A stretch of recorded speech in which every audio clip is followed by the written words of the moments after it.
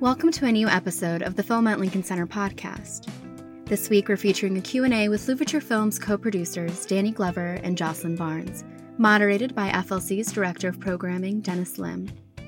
Following a screening of Abdurrahman Sissako's Bamako, the opening night film of our week-long Danny Glover and Louverture Films series, the co-producers discussed the history of the production company, collaborating with directors, and how the landscape of international cinema has changed over the years. Danny Glover and Louverture Films features 14 films from around the world and celebrates the work of the actor, activist, and groundbreaking production company. Now playing through December 7th. For tickets, showtimes, and the full lineup, go to filmlink.org/Glover.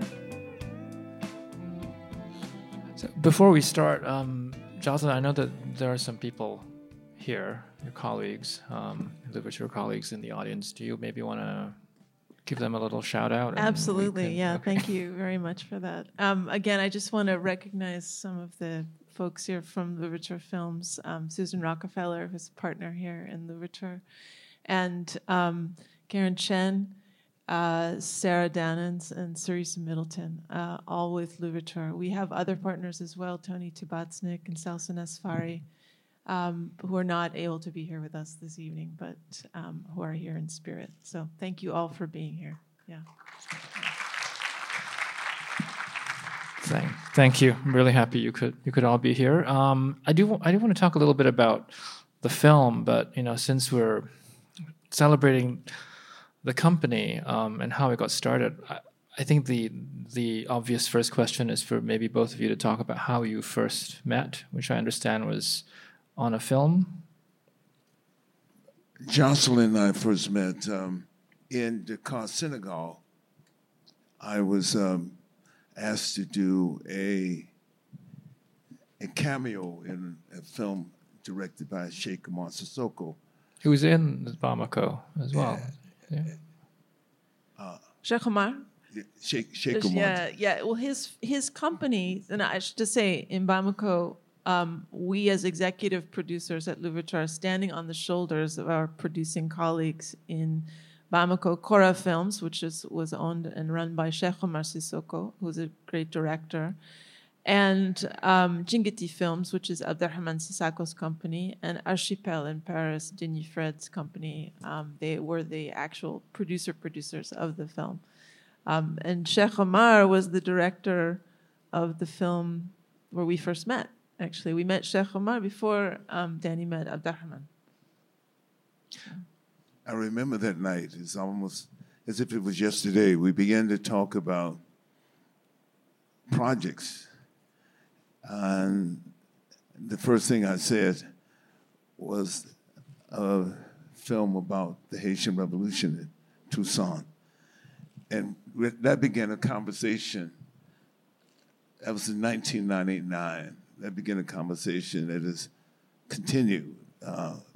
We're still hopeful of seeing that film produced and realized and everything else. But it was that moment. And let me say something else.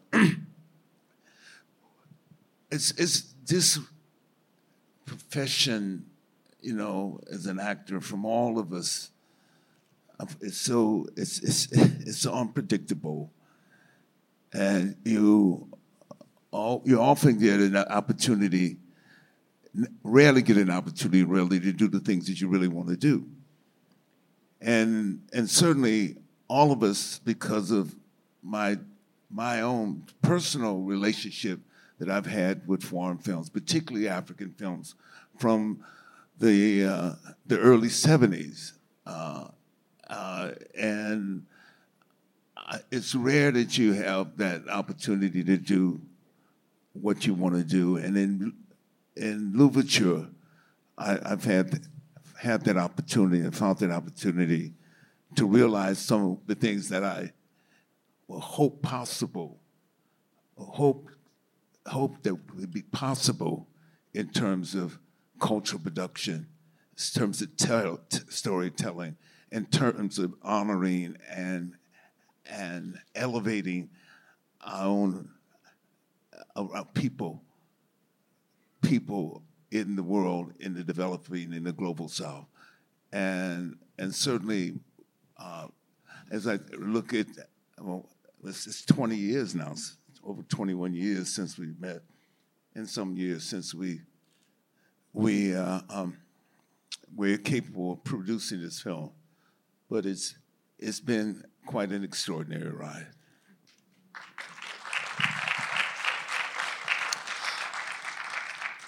So it was this interest in African cinema that brought you together. It was the Sissoko film, and you mentioned you talking about these films being important to you in the 70s. Maybe can you both say a little bit more about that? I assume you're referring to filmmakers like Sembène or Mambéty or... Yeah, Danny, the question about the filmmakers that you knew in Africa when we first met.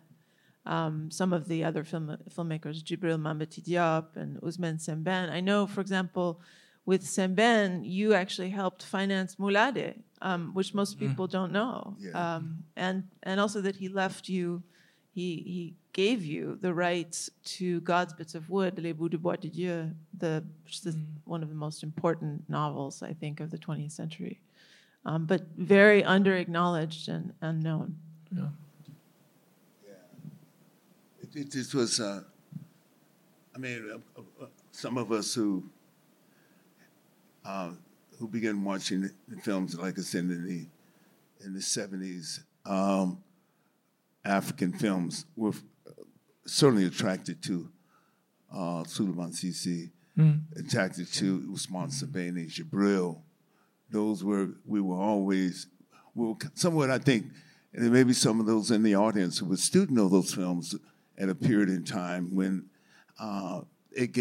those films gave expression to this new idea of decolonization, this expression to this idea of nationhood and everything else. And that first generation was important for us. The people in this country, we'd often see those films at art houses somewhere, rarely in the public space, but we'd often were able to find ways in which to make collaborations, and I think that's one of the things that I felt with the collaboration and the relationship with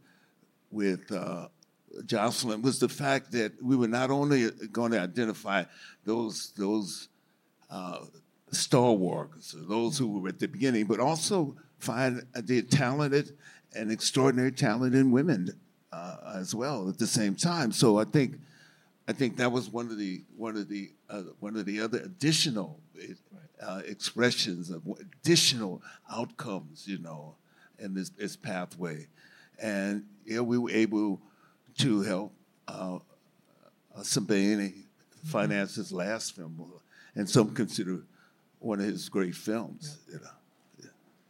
I think, it's interesting when we started to think about working with an actor who is also a producer and who sees his own work as entwined with cultural production, as a cultural worker, entwined with social justice concerns. And it always struck me, Danny used to talk about how acting was a kind of form of surrender, in the best sense of surrender, emptying yourself for something. And in that sense, it feels like a kind of service. And I feel like his work and his life has been so much about service. And so when thinking about this company, and indeed all the partners in our company and all the people working in our company have had service at the core of our system, of like our ethics and values. And I think that we see it as a privilege and to work with and be of service to, rather than an extractive exercise. And sometimes that comes into conflict with the business end of it. And so it's interesting to think about how to model more fair and equitable financing and also distribution in this world, just to look at this film that was made in 2005 and to imagine these issues that are being raised are actually worse now in 2021. And that the framing is so limited. Like when we talk about, let's say, the migration is framed constantly as like the refugee crisis with no actual understanding of what actually has led to or created this crisis, which is in fact the crisis of capitalism, actually. So it's like it's all about framing and reframing and also understanding how narratives have conditioned us. And I think Samuel Beckett used to say he wasn't interested in recreating reality, he was interested in poking holes in it.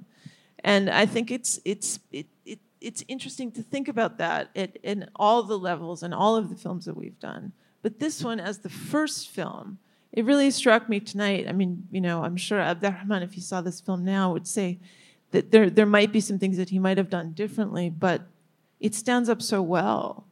And it's still so powerful. And it resists a verdict, actually, which was one of the most interesting things, that he allows you to actually come to that verdict. Even the closing arguments are powerful, but you can come to your own verdict on it. So how did Bamako come to be your first production? How did you come to be involved with this film? We met with Abderrahman in I think in Ouagadougou. I first met Abderrahman at this festival, film festival. FESPACO. Yeah. No, before FESPACO, small film festival outside of Paris. Oh yeah. We won the jury together. Remember? That's right. We won the jury together. And the first no, that was Sissoko. Was it? Was that was Sheikh Omar Sissoko? No, but Abderrahman Sissako. You met him on the jury at Amiens. Was it Amiens? Yeah. Amiens. Was it in Amiens? No, I can't remember. Yeah, I know. I tell you. I know. Sorry, the festival where you met. I think it was Amiens. Okay. Yeah. Okay. And I met him there, and he began to talk about this idea right there. And this is, in fact, the courtyard in the film is, in fact, the courtyard of his father's house in Bamako, where he grew up.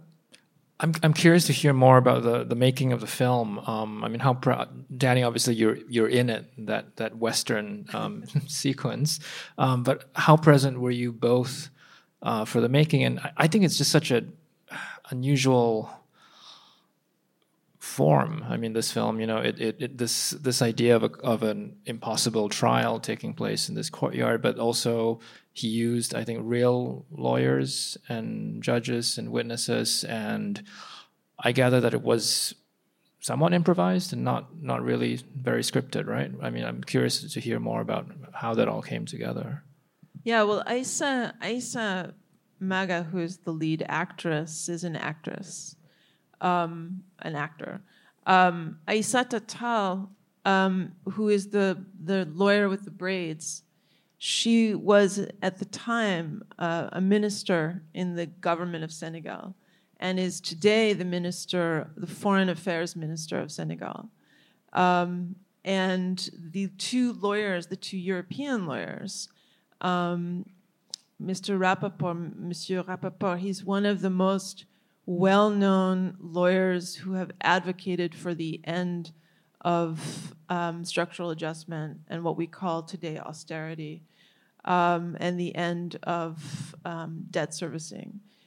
He plays the devil's advocate here, and when Abderrahman asked him to be in the film, he chose to play this role.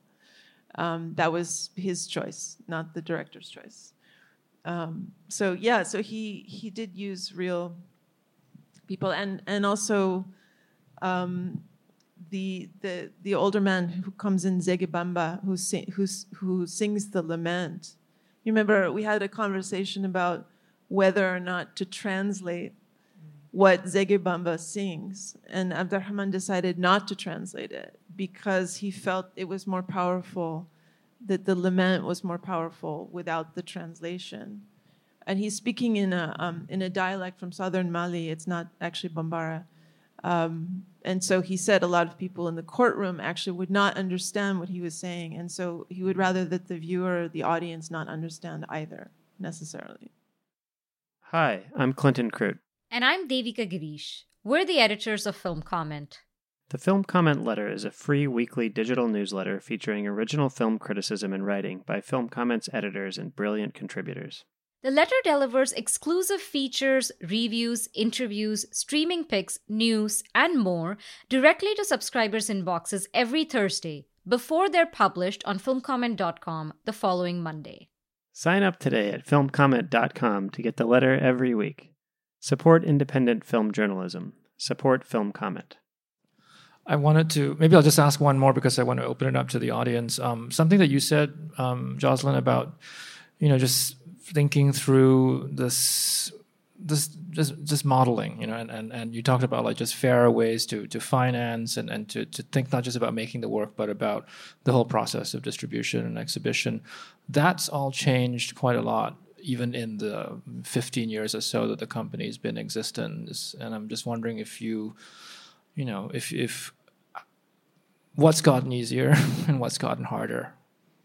You want to talk about distribution at all? What's gotten easier or harder about distribution? Or financing, or any aspect of your jobs. That one's mine. I get to answer that one. The hellish question. Well, COVID obviously has caused such havoc for everyone in theatrical and beyond that, of course. I'm so happy that there are so many opportunities for distribution now.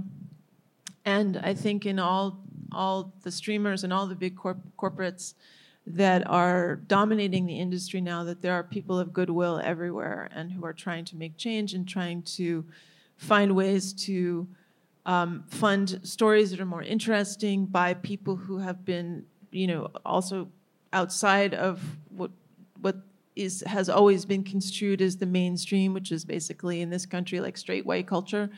That this is actually now broadened quite a lot, and some companies have really been very mindful of this and more inclusive, and that there's been an effort to do this.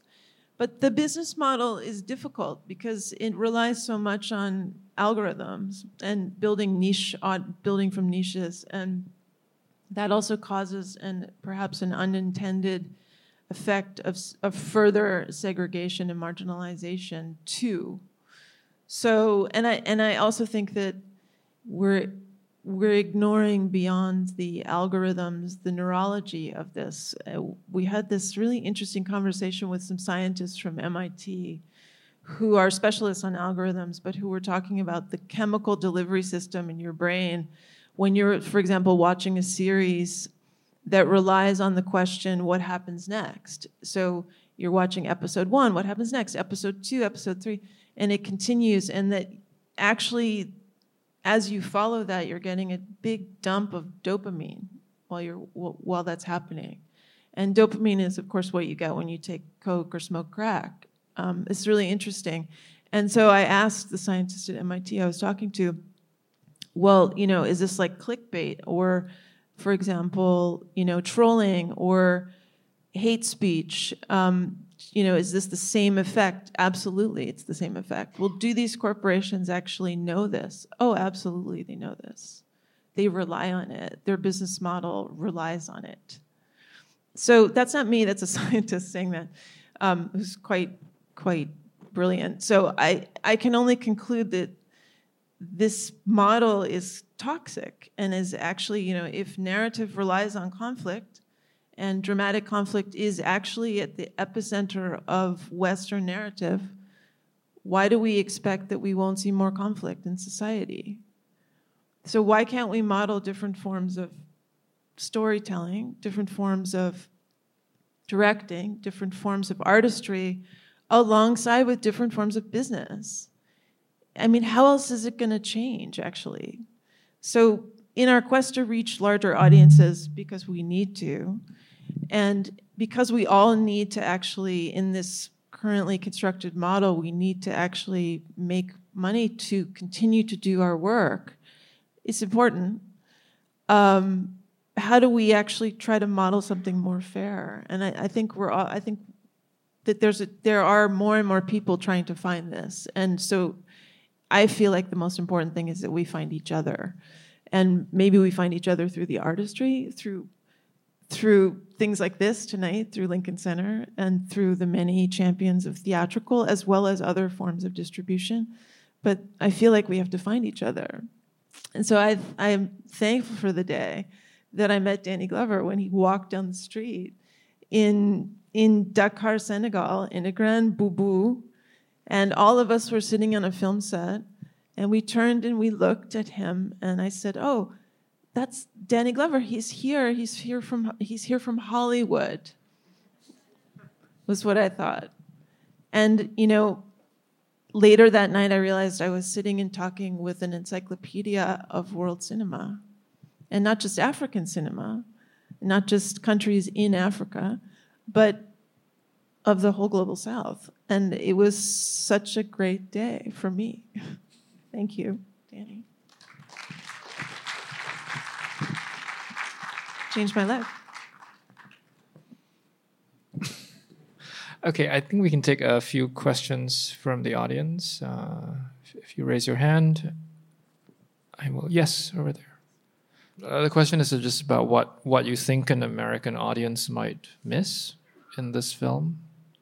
Do you want to speak to the nature of the filming, the way that Abderrahman chose to shoot the film? Do we think that Americans may miss something in the translation, cultural translation, I guess, in the way that he made the film? Yeah, how do you feel? How do you think about the film? I guess as an American, as an American experiencing this film, do you feel like in the way that the film was made, and how an American audience would respond to that? Is that correct? I'm not sure I'm interpreting. It's a little esoteric.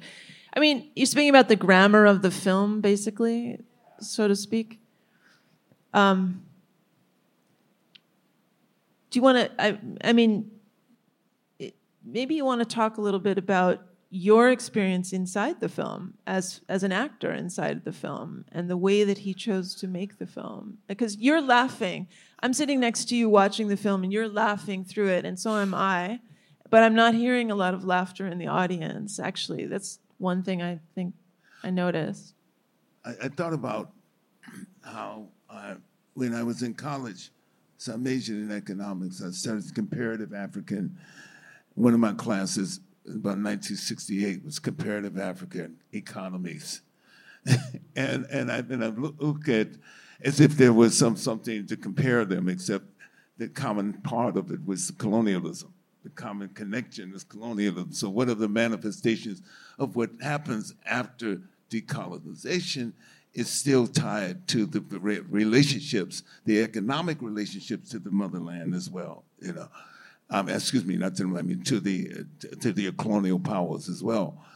And how this reduces, the film reduces these expressions, and we see it through the premise of this everyday life, the juxtaposition of the everyday life that happens there at that particular moment in people's lives.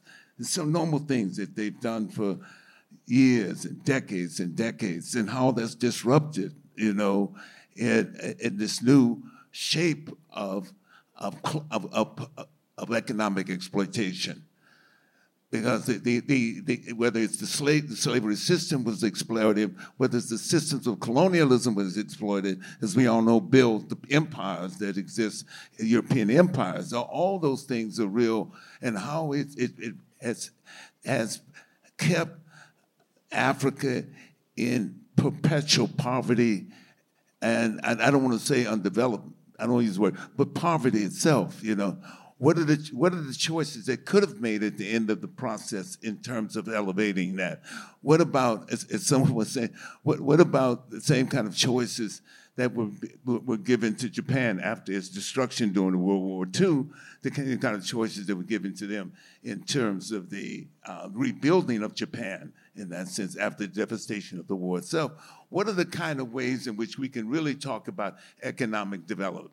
If you grow cotton in nearly, I think nearly 2/3 of the country, 2/3 of the continent, 2/3 of the continent grows cotton. What are the kind of economic relationships that you you are able to devise creative economic relationships. You can be able to devise in which those that you can manufacture goods, that you're not simply just dealing with raw material, cotton, and that you have some other industries that supplement that. If indeed the three pillars of Africa are expressed in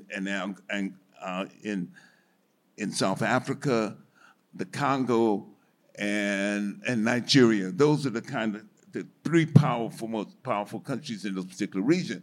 If they're able to what are the other kind of economic relationships that would benefit and foster another framework in terms of where we look at development itself? We're stuck in the same exploitive nature of development, and that's part of what we're dealing with, I would just add to that that we hope with every film that we do, and always the best ones, that the films change the way people see or inform a new way of seeing.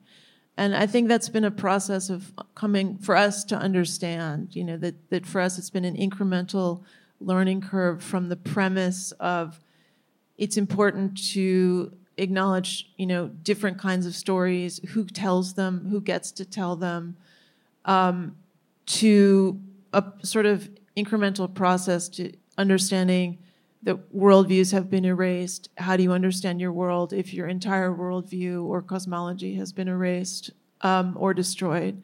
How do you understand narrative? Is narrative actually a problem? Isn't it more about experience? When you're filming, are you working with people, or are you trying to tell something about them, or are you actually trying to steal their souls? What is it that's actually happening? And so it's been a process for us over the last 16 years of making something like 53 or 54 films that to learn all of this. So I would just say to anyone watching a film from any culture that you just have to know that you're bringing the baggage of your own culture and your own understanding to every film that you see. It doesn't matter where it's from, and that you don't necessarily need a point of identification with characters who look like you, that actually the openness is the thing. And if a filmmaker achieves that with whatever grammar they choose to make their film, if they succeed in really raising new questions for you that have been, as James Baldwin said, the importance of actually coming to questions that have been really obscured by all the answers that we've been given. I feel like that's a successful film. So if Bamako did that for you, or if indeed any of the films in this series do that for you, I would say that that's a successful grammar. It's a great answer. I think we only have time for one more question, but I kind of wanted you to maybe talk a little bit about the full breadth of the work that is on, that we're showing in this retrospective. I feel like the retrospective could have been twice as long. I mean, there's like you as you said, you've made more than 50 films together. But can you just talk a little bit about this process of how you find the work, how the filmmakers find you, and how you find them? I mean, I'm sure it varies from film to film, but is there something you're looking for? Are there like particular instances that that stick out for you in terms of how you and a filmmaker found each other? Danny, what do we look for in filmmakers? The filmmakers that we work with or decide to work with, what do we look for in those filmmakers or projects?